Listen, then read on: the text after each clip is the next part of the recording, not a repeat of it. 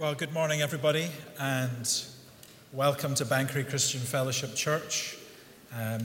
We are late for our late start, so apologies for that, but these are unusual times. A warm welcome to this place, especially if you're visiting. My name is Duncan. I have the privilege of serving as pastor here, and it is my particular privilege to lead us in worship today.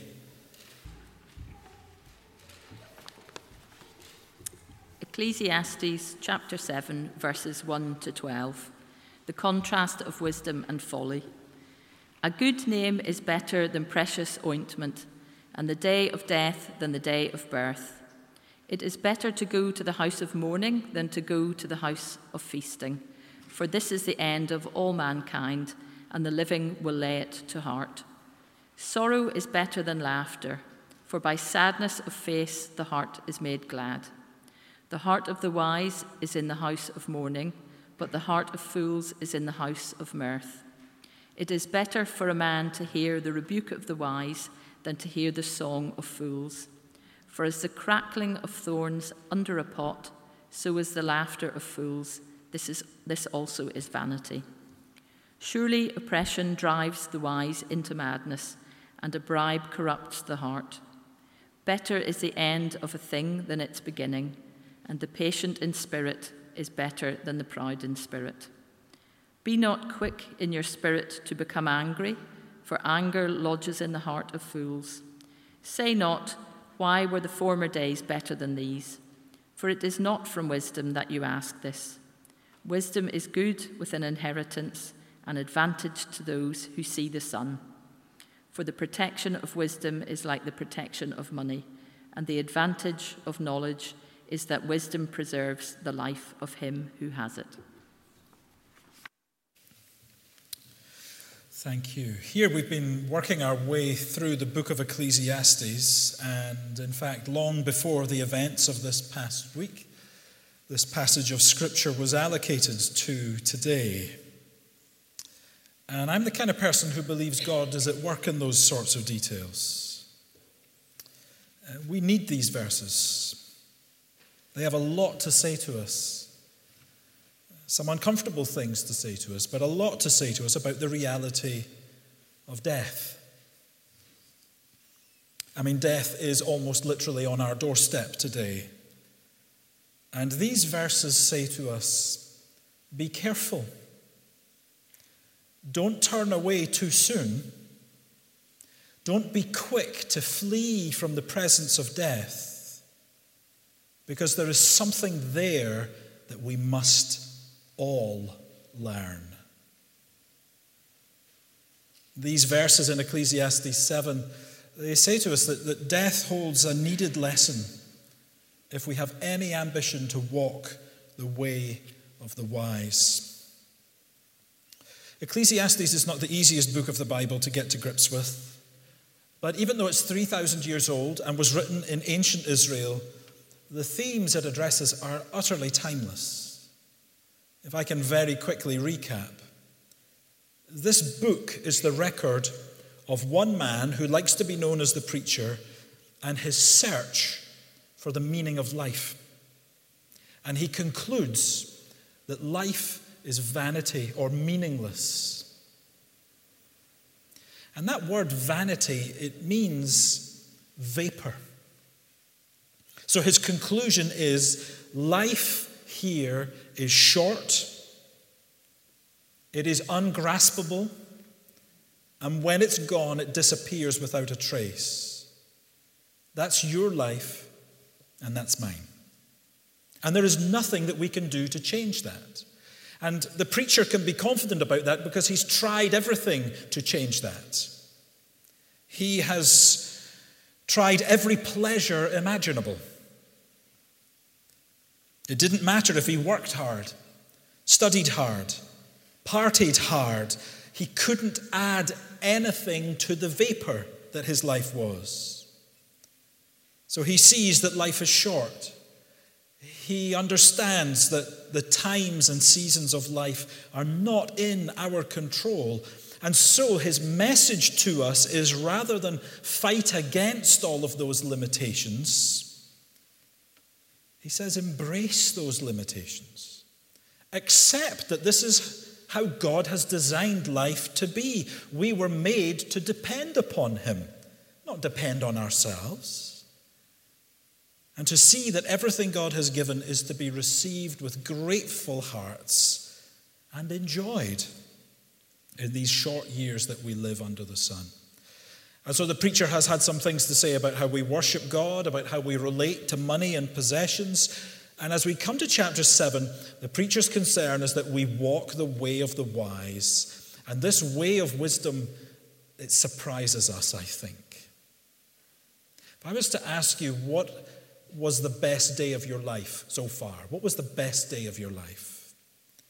For an awful lot of people, their answer would revolve around the birth of a child, wouldn't it?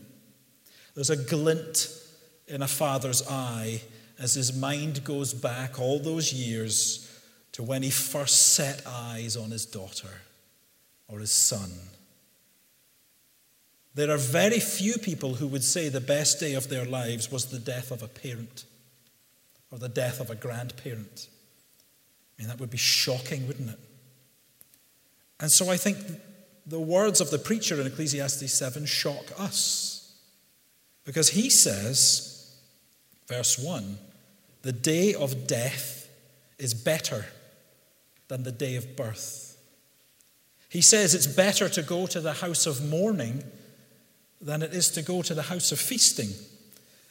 The heart that is wise is in the house of mourning. The heart of fools is in the house of mirth, or the house of joyfulness and delight. The preacher is not presenting some kind of perverted perspective on life where death is a more desirable thing than life. That's not what he's doing.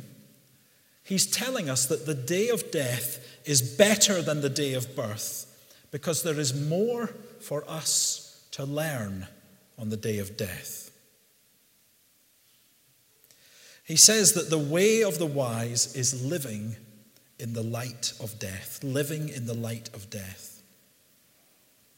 When a baby comes into the world, for all the joy of that moment, you are not yet able to tell anything about that child's story, are you?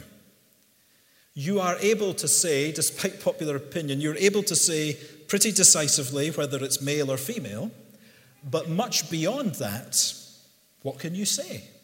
The story has yet to be written. The day of death is the opposite. The day of death reveals everything. The whole story of life has been written, and the final verdict comes in. That's the place where all life is heading. And the preacher says in verse 2, it is something that we all must lay to heart. The living must lay it to heart. It's more common now in planning funerals for the body to be buried or cremated in advance of the funeral service.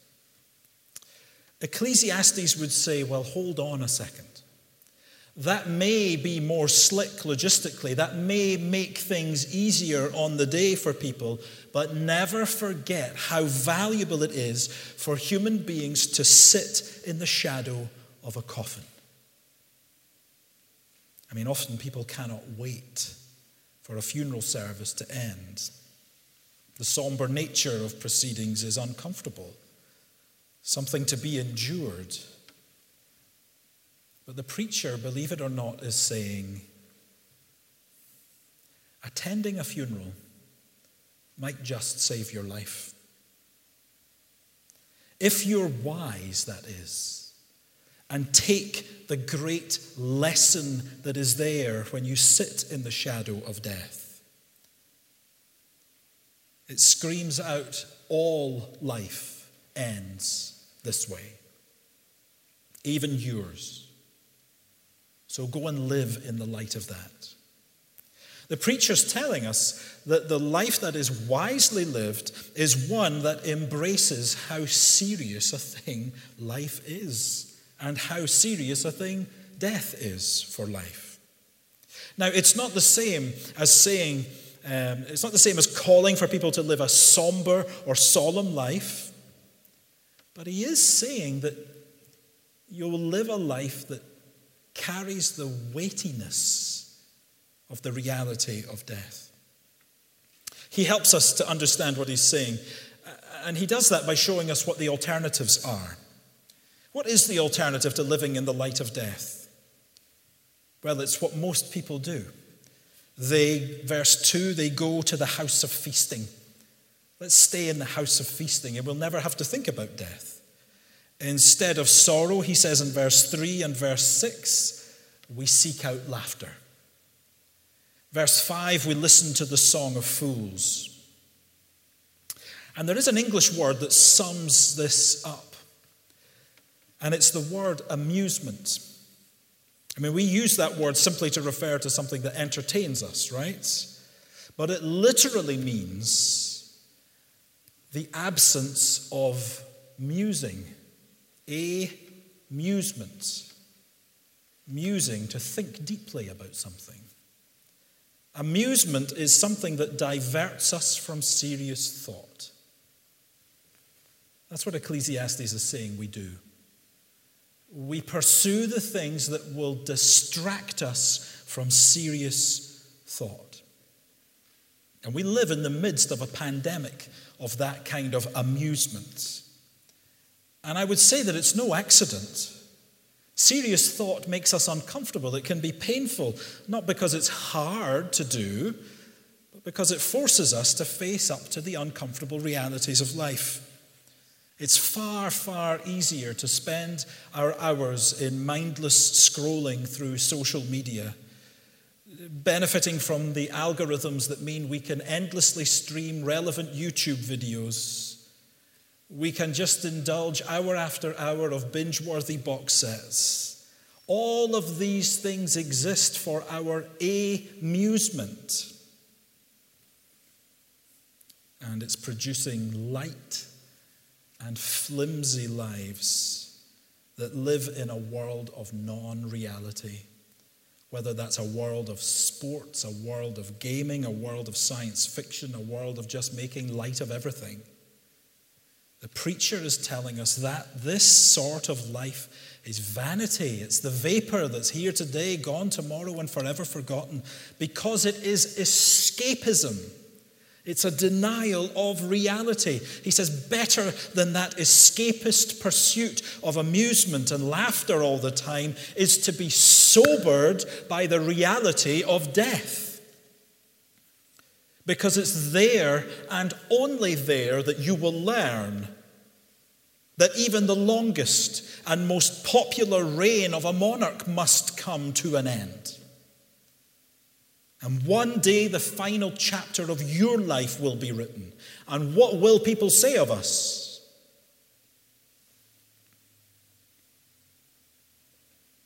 I must make sure to say this. Ecclesiastes is a book that says life is to be lived joyfully. To be lived joyfully. Taking pleasure in the gifts that God has given. And so the writer of Ecclesiastes says you should enjoy your food and your drink and your work and your family. These should be the deepest pleasures that you can find. So he is not calling for us to live the life of a depressive. Look at that understanding in verse 3. He says, sorrow is better than laughter, for by sadness of face the heart is made glad. It's by really grasping that there is such a deep sorrow and sadness in life, namely death. In grasping that and living in light of that, life will be transformed into a joyous experience. Life will be appreciated for what it is, lived meaningfully for what it is, and the need to live wisely will be grasped. Friends, the reality of death is about so much more than what others might say at our funeral, more than what might be engraved on a stone about us. Death brings our short life to an end and ushers us into the presence of the one before whom we will give an account for that life.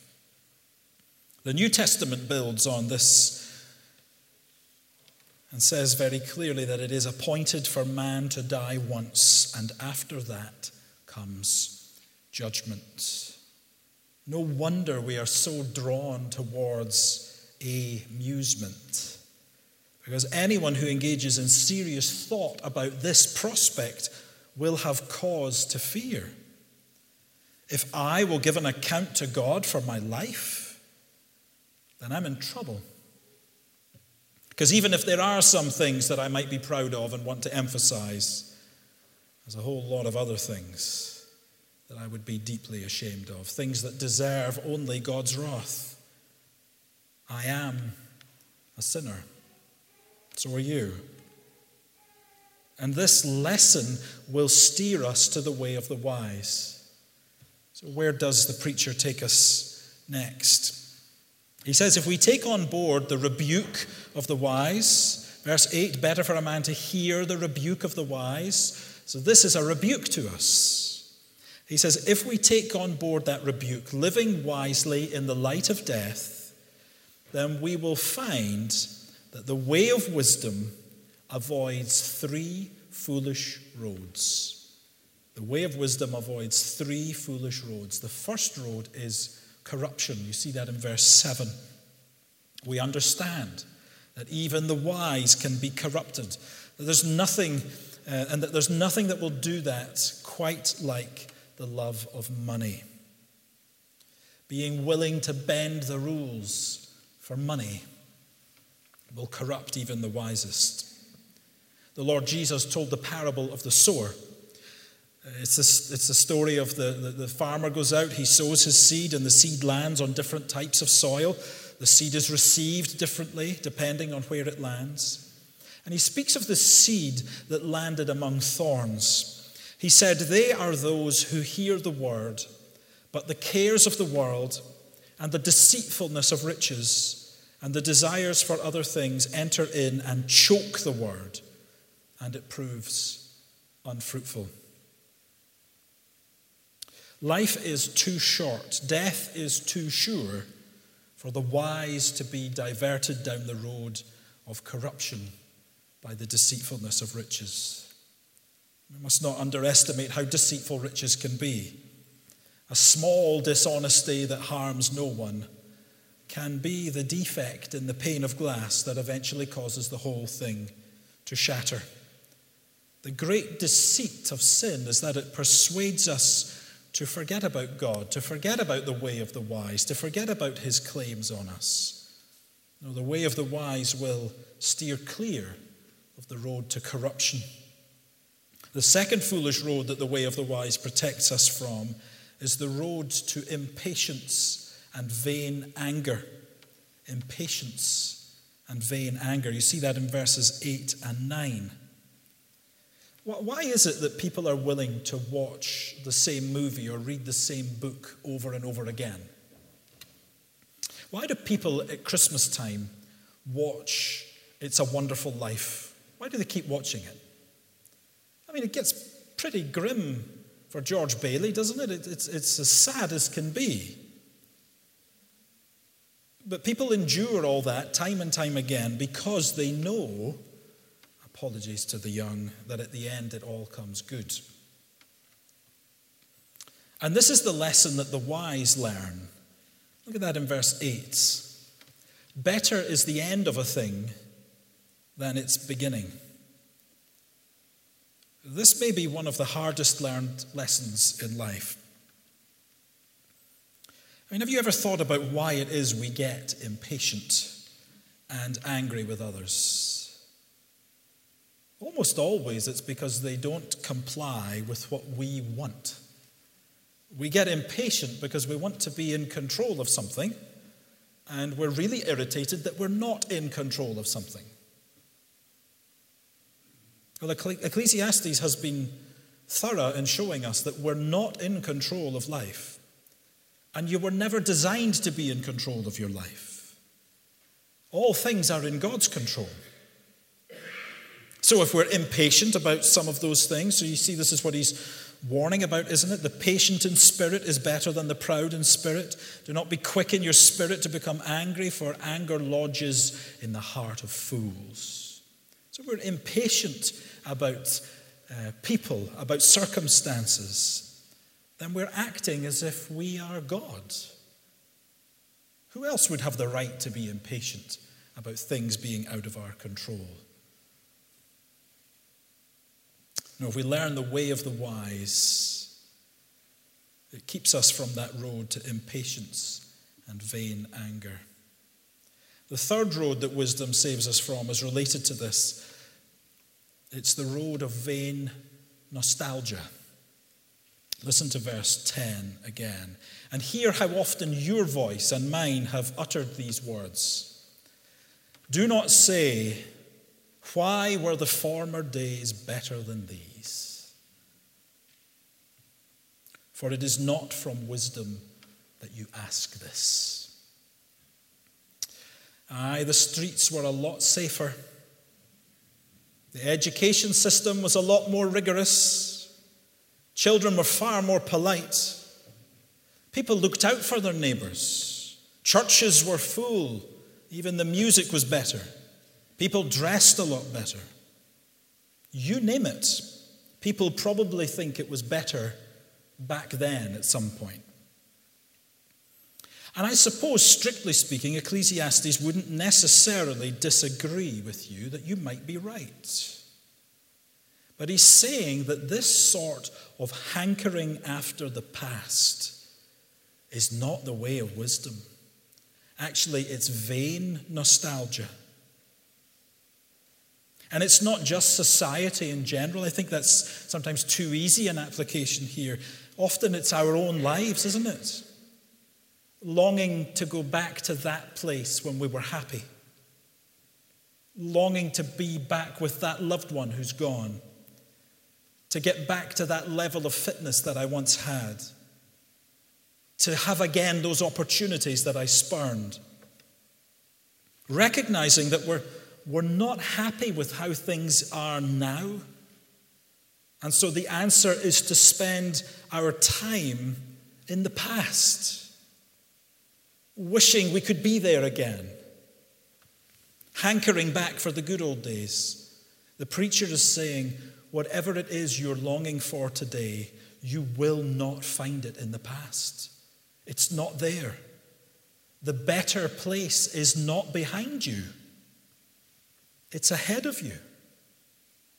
And he can say that confidently because actually ahead of you is the only direction of travel there is. You don't get to go back. How often have you tried to go back? Think even about a small thing. Oh, I used to enjoy those sweets when I was a little boy. So we go and we try them again. And first of all, we think, I can't believe how small they are. And second, we think, I can't believe I enjoyed that. Whenever you go back, it's whatever you were looking for is not there. You ever done a drive-by of your old family home? I have. And I'm struck every time I've done it that whatever I thought was there is not there anymore. The house is there, but everything is different. To spend life yearning for the past, stuck in the past, is to waste life. It's not the way of the wise. Nostalgia, which is my word, not the preacher's word, is literally something like homesickness. It's as if the preacher is saying, you have this homesickness within you, and you're looking for the wrong home. Earlier in this book, he said, God has placed eternity in the heart of mankind. There is this inbuilt longing for the eternal, for God, for the place where he dwells. And these longings for the past, for some kind of better place that we once occupied, surely it's all related to that. We have this longing for the better place, but the preacher says you're looking the wrong direction. Look forward. Look to the end of the thing, not to the beginning. So how do we pull all these strands together? Earlier in this book, the preacher tested the full scope of learning and wisdom, and he found that even though he possessed wisdom beyond any of his peers, life was still a vapor. But he's able to see, and he shows us this here, that wisdom is better than foolishness, better to be wise than a fool. And he sets the stage for us to see the fullness of wisdom that we need. So in verses 11 and 12, where we finish, these qualities of wisdom are revealed. He says it's like an inheritance that passes down to humanity and benefits everyone. It provides protection, verse 12. Much like money can provide protection for people, but it has a distinct advantage over money. Look at where this ends. Wisdom preserves the life of him who has it. Living in the light of death is to live in the light of the reality of judgment. Solomon would write in Proverbs that the fear of the Lord is the beginning of wisdom, and how right he is. To recognize our place before God is key to everything. God is pure and sinless and holy. I am impure and sinful and not holy. And we, each one of us, stand before him condemned. When you hear Ecclesiastes, like it does in verse 12, say that wisdom preserves the life of him who has it, we will go wrong if we think the answer is just to become more wise. Yes, of course, be more wise than more foolish, but the wise life that God requires is not something that you will find in yourself. The book of Proverbs is an extended meditation on the subject of wisdom. I thoroughly recommend it to you. And in chapter 8, you have this remarkable scene where wisdom speaks to us. And wisdom says things like this: by me kings reign, by me princes rule.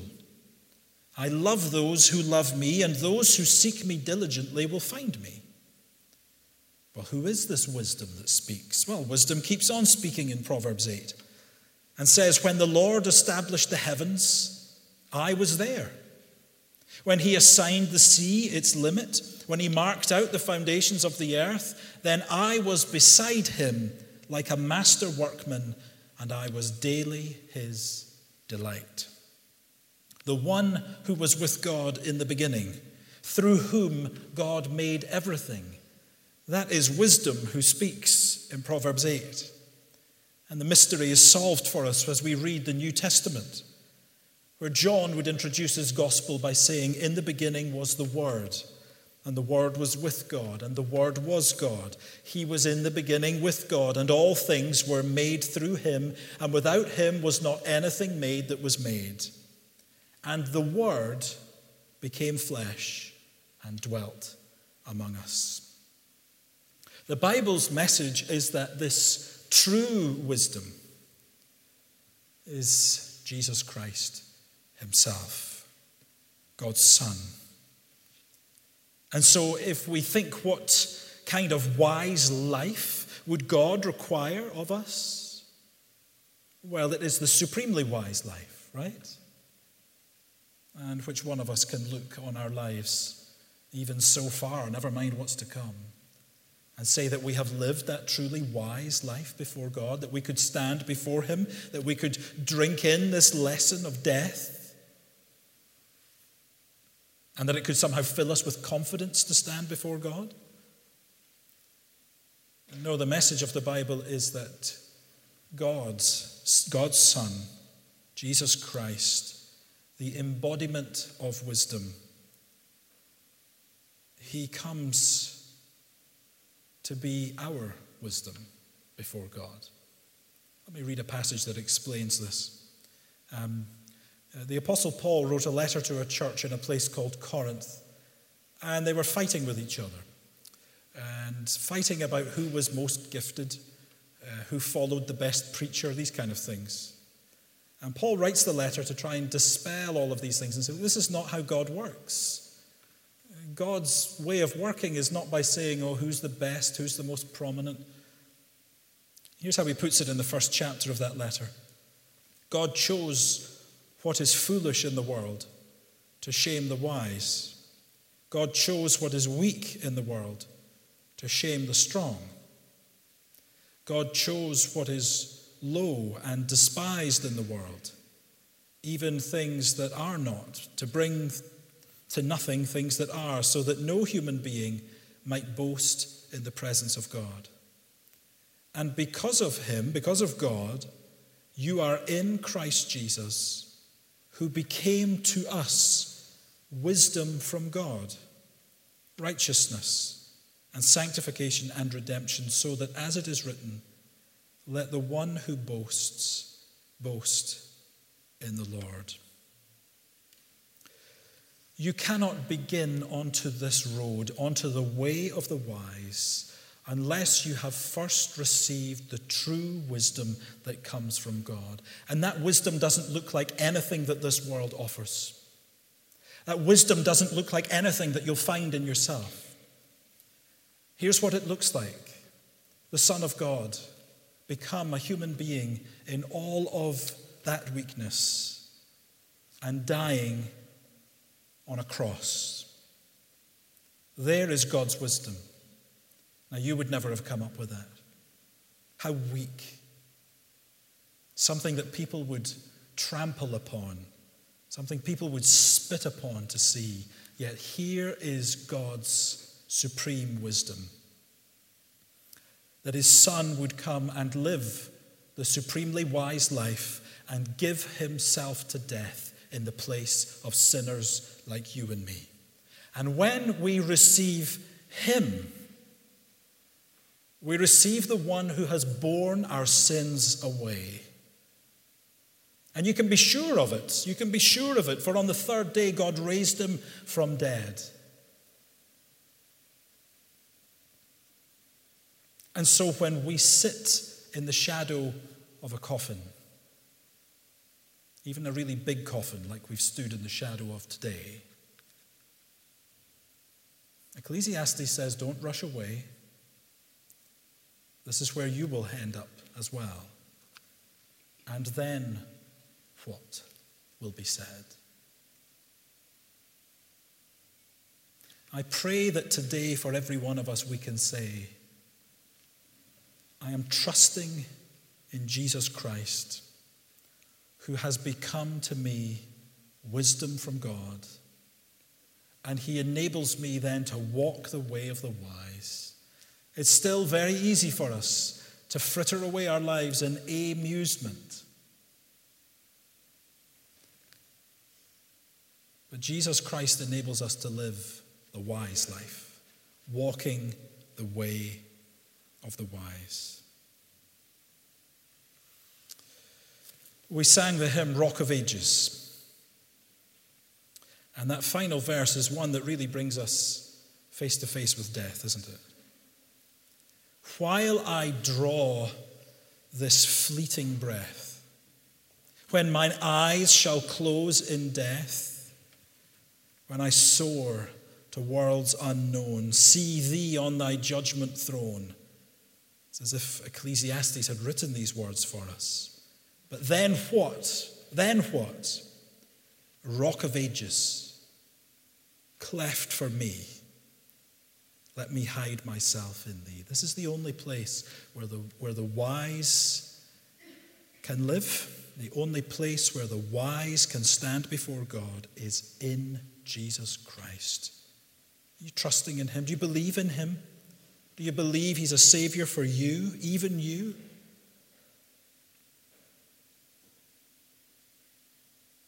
Let's take a moment to pray. Father, we want to thank you for these words. Lord, these are words that we ordinarily would not choose to read. We thank you that you've brought them to us. And for many of us, these are uncomfortable reflections. We hate to admit that there's a possibility that our presence in this world could come to an end. But Father, we thank you for this timely lesson today. We pray, Father, that each one of us would be like the wise who learn much in the place of mourning, in the house of mourning. And Lord, that you would speak to us about just the brevity of life, the certainty of death, the certainty of standing before you. But Father, comfort us with the wonderful news that you've provided a Saviour, so that we can stand before you, not in our own wisdom and strength and merit, but in the wisdom and righteousness and merit of the Lord Jesus Christ, a Saviour for sinners. Oh, Father, draw every heart to him, and particularly as we come to remember him in breaking bread and sharing wine together now. May Jesus be exalted in our hearts, we pray. In his name, amen. And now to the King of the ages, immortal, invisible, the only God, be honor and glory forever and ever. Amen. Amen. Thank you for being with us today.